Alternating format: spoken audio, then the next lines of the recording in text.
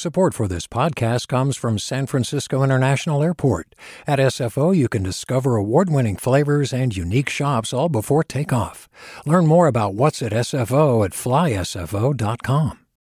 Hey, it's Avery Trufelman, host of Articles of Interest, and I've got to say, I've been a fan of KQED ever since I was a little kid, and I would come out to San Francisco to visit my grandma. It was just what we'd always turn on every time we got in the car, every time we were making dinner and turning on the radio. It was always KQED.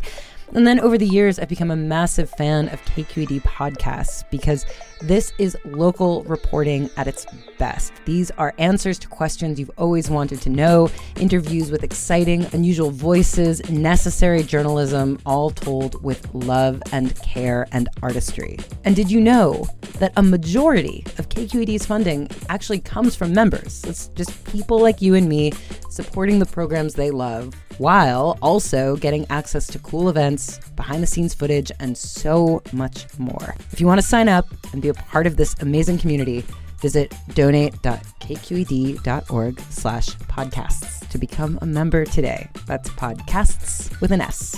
Thank you for listening, and thank you for your support.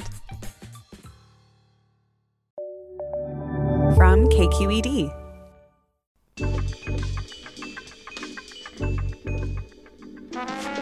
Hey there, everybody. From KQED Public Radio, this is Political Breakdown. I'm Scott Schaefer.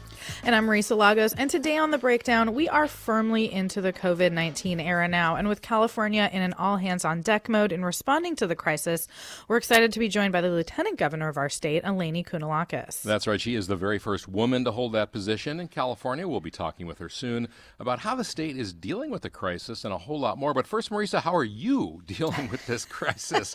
Where are you, anyway? I'm holding up. I am in my garage with my little studio. I think it's getting a little better by the day, but I have my whole setup now is I just leave my Ugg boots and this big sweater down here because no matter what temperature it is outside, I'm freezing. That's my biggest complaint. You know, it's interesting, though, just transitioning a little bit here, how politics has kind of been derailed. Joe Biden has sort of disappeared. Bernie Sanders, goodness knows where he is. He's voting on the aid package, I guess, in the Senate. But it's just so amazing that just a month ago, we had a totally different conversation. Yeah, I mean, it is remarkable. I was saying, Super Tuesday was 3 weeks and 2 days ago, and it feels like, I don't know, a lifetime. The good news is, Scott, we had a whole year of that primary before. That's right, at least a year. Yeah. But yeah, it is remarkable, and I do think, I think that's going to change. I mean, already, I feel like in our own workflow, like last week was just all like, how is California responding to that virus? We are obviously still tracking that on the air almost every day with live updates from our governor, things like that. But we're also starting to think forward and doing reporting on things like what's happening in the prison system? How are we going to run elections? What's going to happen to the state budget? All these questions that you and I and our team, Guy and Katie, have all been really starting to think about how we can, both hold this government accountable when it comes to this virus, but also to the fact that, the world can't entirely stop. Right. And it's interesting. Politicians always have to straddle this line. Whenever there's a crisis, you want to show leadership. You want to show that you're focused. But, depending on where you are in the re-election cycle, you have to be thinking about those things as well. And it was interesting. We were chatting yesterday, I think, I think most Americans got in the mail this little postcard from the CDC that was headlined President Trump's Coronavirus Guidelines for America. And I was sort of blown away by that because that was obviously sent, at taxpayer expense. And a very, you might just say, depending on your point of view, very clever message from the president, very much aimed at re-election. But on the other hand, was he politicizing this in a way that wasn't appropriate? Yeah, I mean, I think that's an open question. We've seen an attack. I think his campaign arm and his White House is working very hard to try to mitigate any damage on this. We saw them file a cease and desist his campaign against an attack ad that only uses Trump's words around coronavirus. But I do think, it's fascinating that they're doing that even as the president is messaging on an entirely different sort of plane, right? I had the same thought, Scott, when I was watching something on Amazon and the ad that came on before was Dr. Anthony Fauci and other, health officials on a national level really appealing to people to keep these shelter in place or shelter at home orders in mind and to do as little outside the home as possible to help others. And so different than what we see from the president.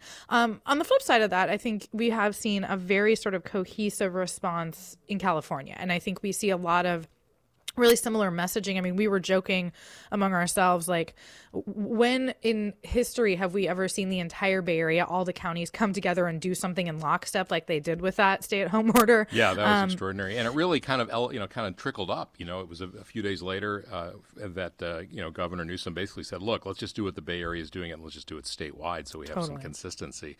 Yeah, and in terms of the governor, I mean, I think you'd have to say he has really, as he says, he's meeting the moment. He's being very accessible. He's very focused, doing these daily briefings, answering questions via Facebook. Although I think there was a Facebook briefing where the people shouting questions were his own staff. We can chalk that up to a technical glitch. Just to give him the benefit of the doubt. I think, look, Newsom is, I think objectively doing a good job as a leader. I think we're always going to want to be able to ask him more. I think we're always going to have more questions, and rightfully so. That's our job in the public and media. But it has been really good, I think, to see, the state's been pretty transparent around trying to really collect data around not just how many tests come back positive for COVID-19, but how many come back negative, how many are pending.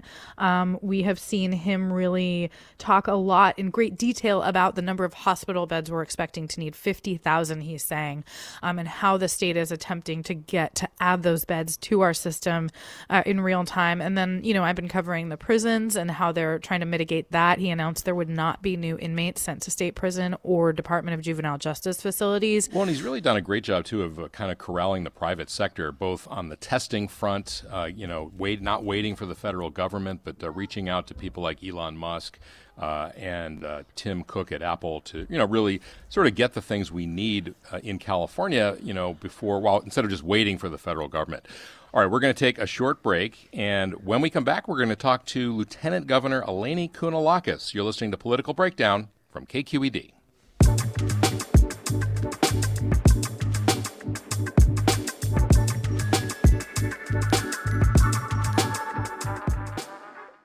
Do you love learning about the San Francisco Bay Area? Its history, its people, its unique blend of cultures? Then you should check out the Bay Curious book. I'm Katrina Schwartz, editor and producer on the Bay Curious podcast, and I'm here to let you know that for the month of May, we've worked out a sweet deal for KQED podcast listeners. Right now, you can get the Bay Curious ebook for $1.99. That's right, $1.99. Just search for Bay Curious wherever you get your ebooks, or find a link in our show notes. This offer does expire at the end of the month, though, so you'll want to act on it fast. Happy reading!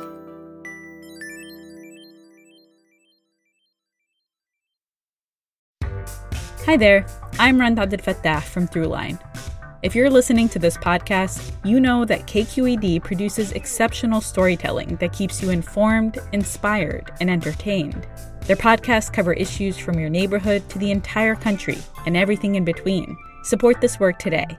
You can help us continue to bring quality podcasts to your ears. Just head to donate.kqed.org/podcast. That's donate.kqed.org/podcast. And welcome back to Political Breakdown. I'm Scott Schaefer here with Marisa Lagos. And our guest today is Lieutenant Governor Eleni Kounalakis. She's the first woman elected to that position, taking office in January of 2019. And before that, she was President Obama's ambassador to Hungary. Eleni Kounalakis, welcome to the Breakdown. Where are you, by the way? Hello. Well, I am working from home today, but our offices are still open.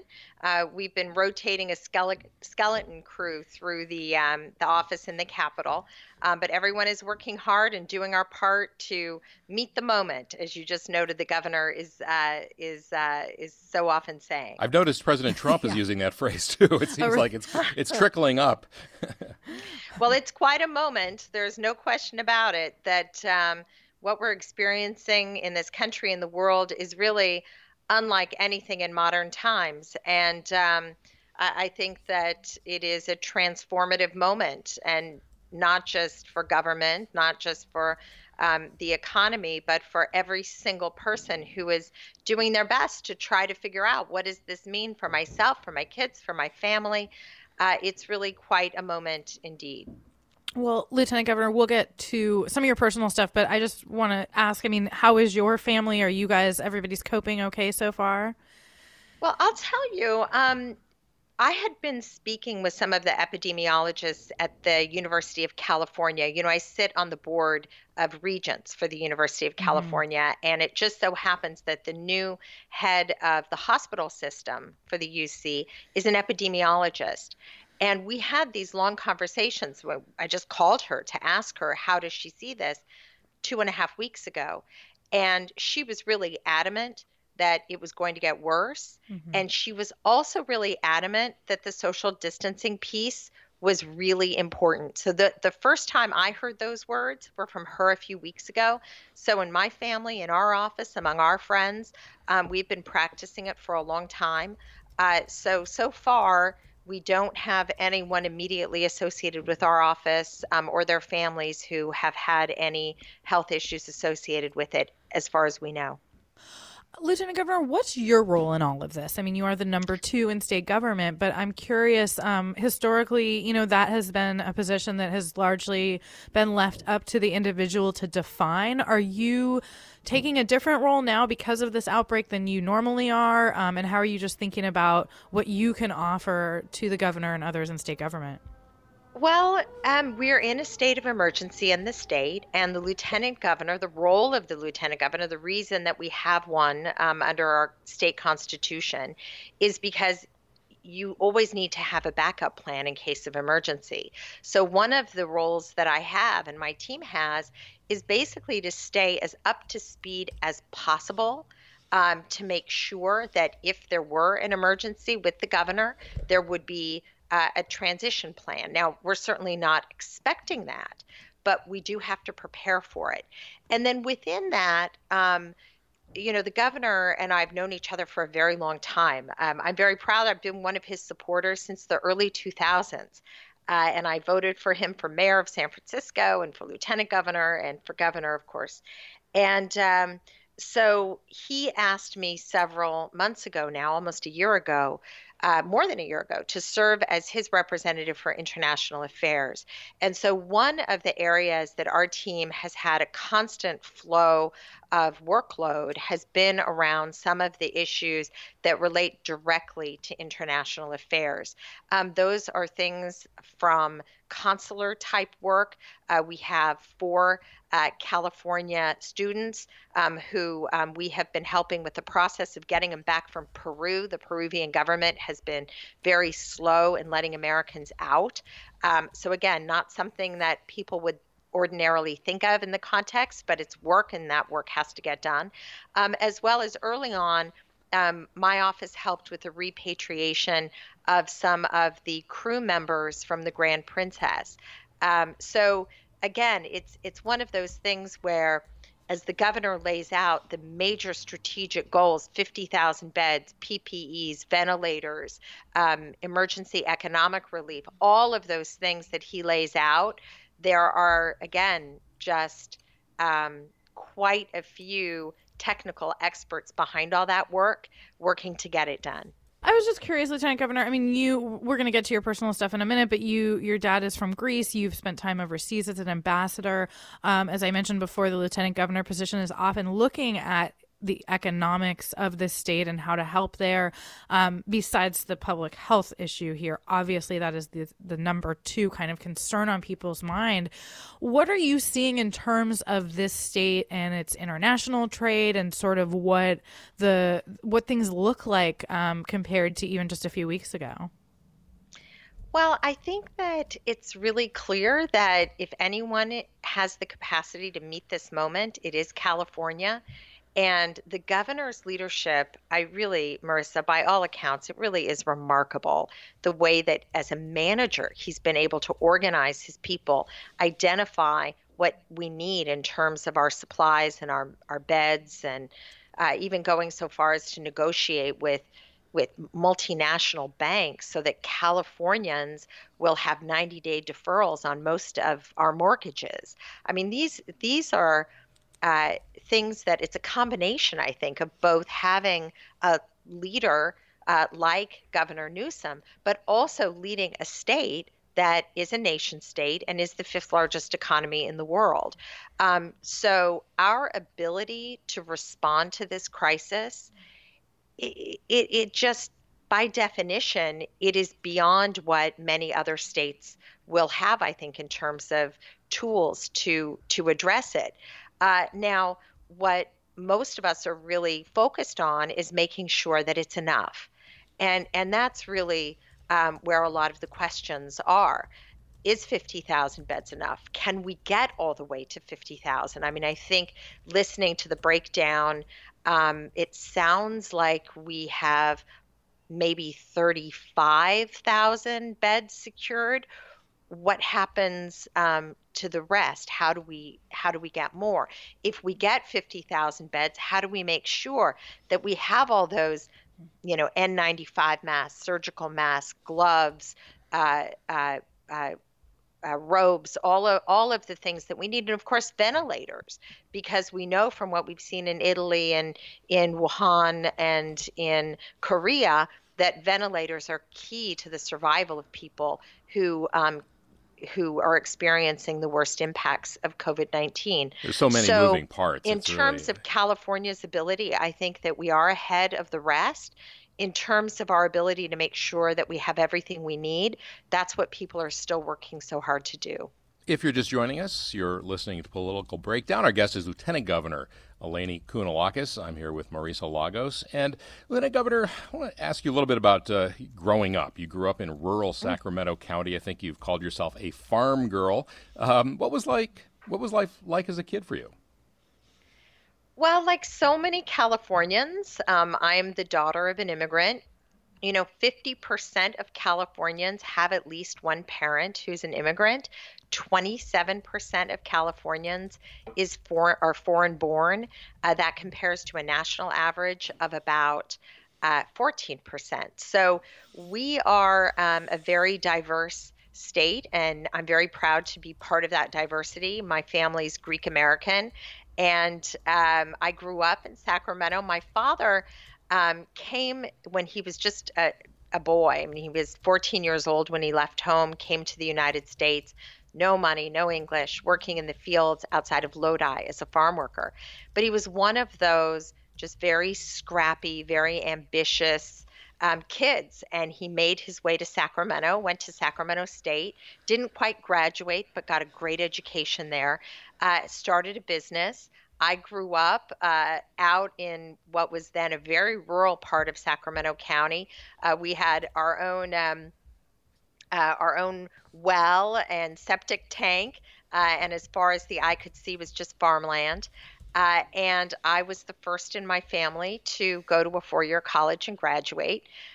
Came home after business school and joined my father in our family business, and I loved it. We built master plan communities for the Sacramento region, and so my business background is in housing, which, oddly enough, for people who are thinking about having a life in politics, coming out of housing, being a developer was something that it was so tainted before people really understood the important work of those who produce housing for our state.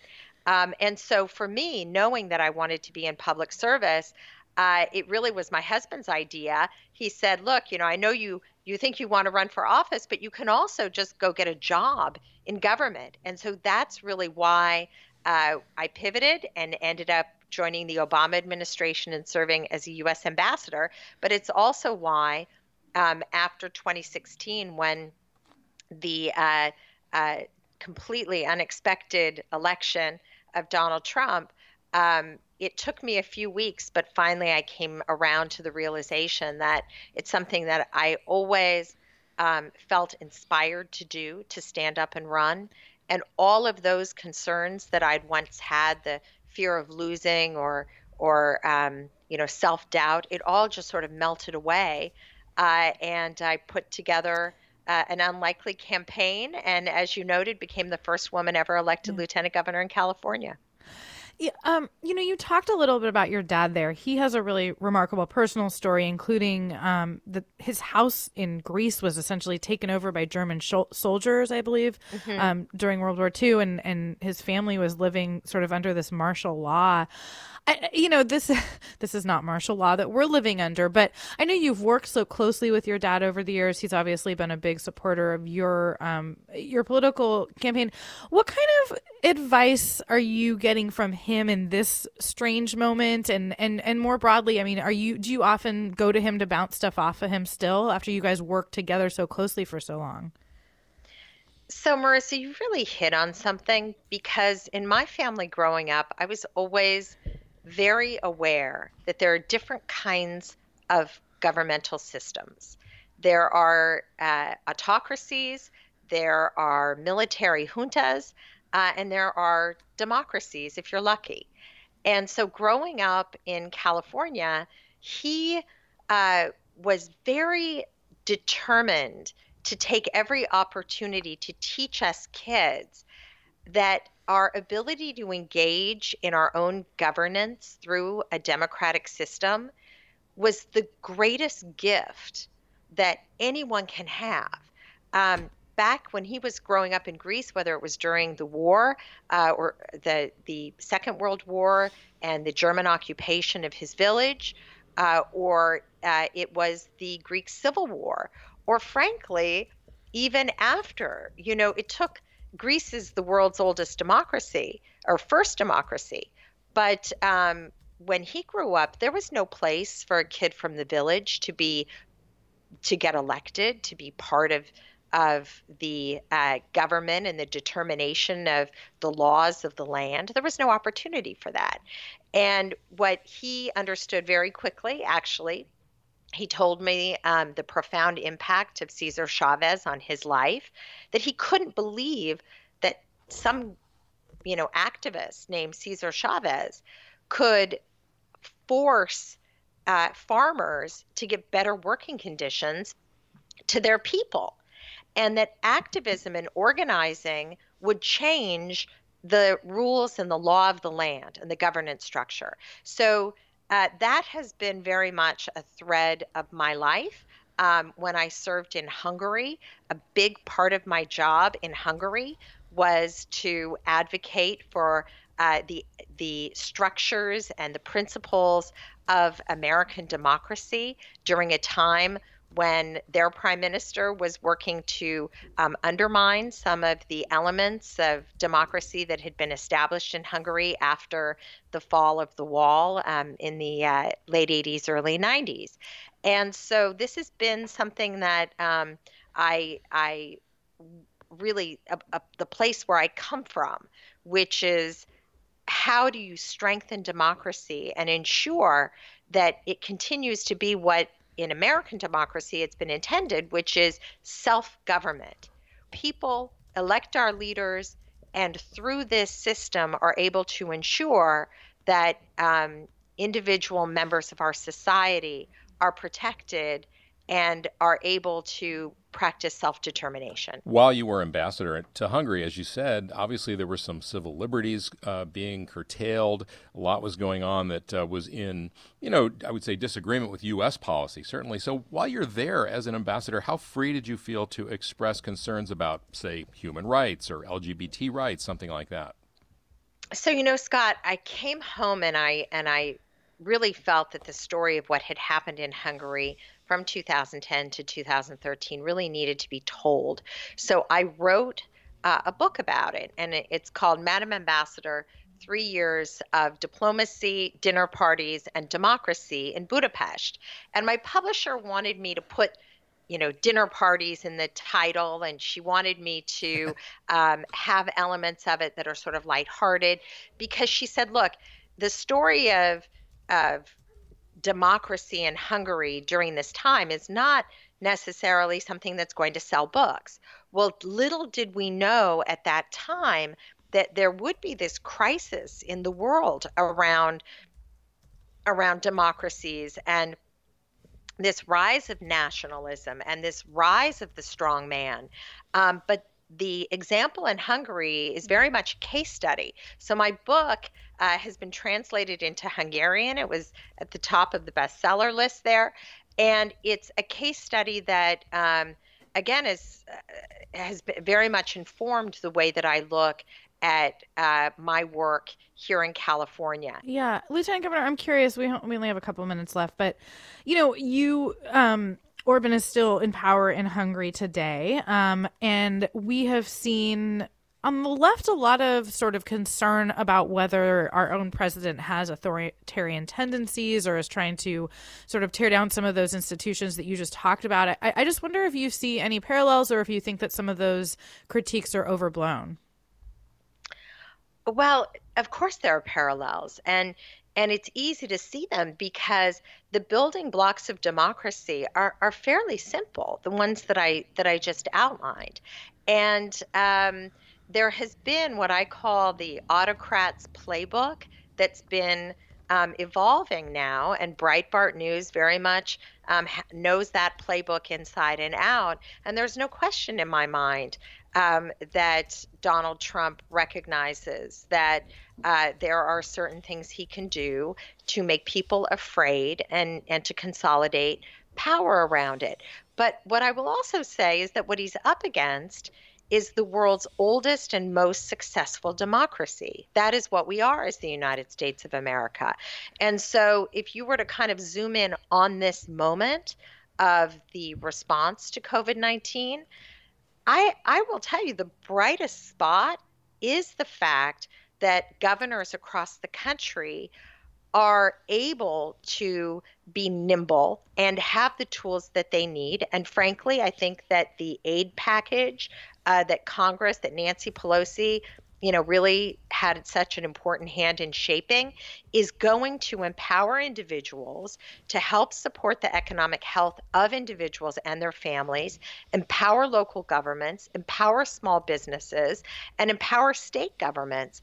I was on a call, a White House briefing call yesterday, and they've made it very clear that states in some ways are on their own to be able to go out and meet this moment and procure what they need and set up their systems, on a state level and a local level to address the challenges.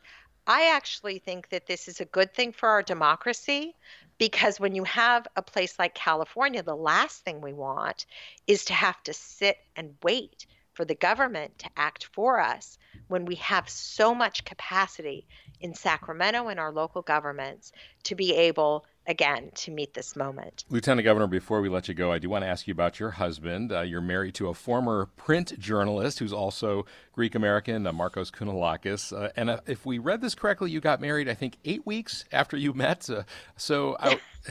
You can allude to that if you want, but I'm just curious, as a former journalist, I mean, is it hard for him to be on the sidelines and not reporting on what is probably going to be certainly one of the stories of our lifetimes? So, look, I have a great partner in the second partner. He has been all in public service and in supporting my public service. He certainly went through a period when we first got to Hungary where it was very frustrating because in a way he kind of was muzzled when we first got to Budapest. But he found a great alternative. He went and got his PhD when we were in Budapest. You may have heard about the university that was founded by George Soros that actually since then has had to move to Vienna because Orbán did everything possible to shut it down, though he won't admit it, but obviously that's what happened. And now for the last 6 years, he's been a visiting fellow at Stanford at the Hoover Institute. He still writes. He has a column for McClatchy that appears weekly. It is almost always in the print version of the Miami Herald.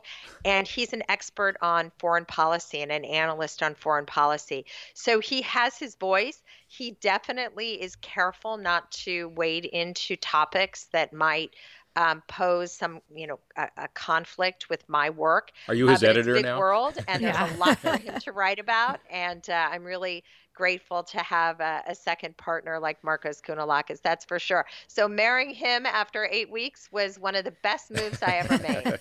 Well, good. We're glad to hear that. All right. Lieutenant Governor Eleni Kounalakis, thank you so much for joining us, and stay safe, and our best to you and your family. Thank you, Scott, and thank you, Marisa. Great to be on your show. And that does it for this edition of Political Breakdown. It's a production of KQED Public Radio. Our producer is Guy Marzarati. Our engineer is Katie McMurrin. KQED's team includes Holly Kernan, Ethan Lindsay, Vinnie Tong, Jonathan Blakely, and Julie Kane. I'm Marisa Lagos, coming at you from my garage. You can follow me on Twitter. I'm at @mlagos. And I'm Scott Schaefer, coming at you from my spare bedroom. You can follow me on Twitter. I'm at Scott Schaefer. We'll see you next time, everybody. Stay healthy.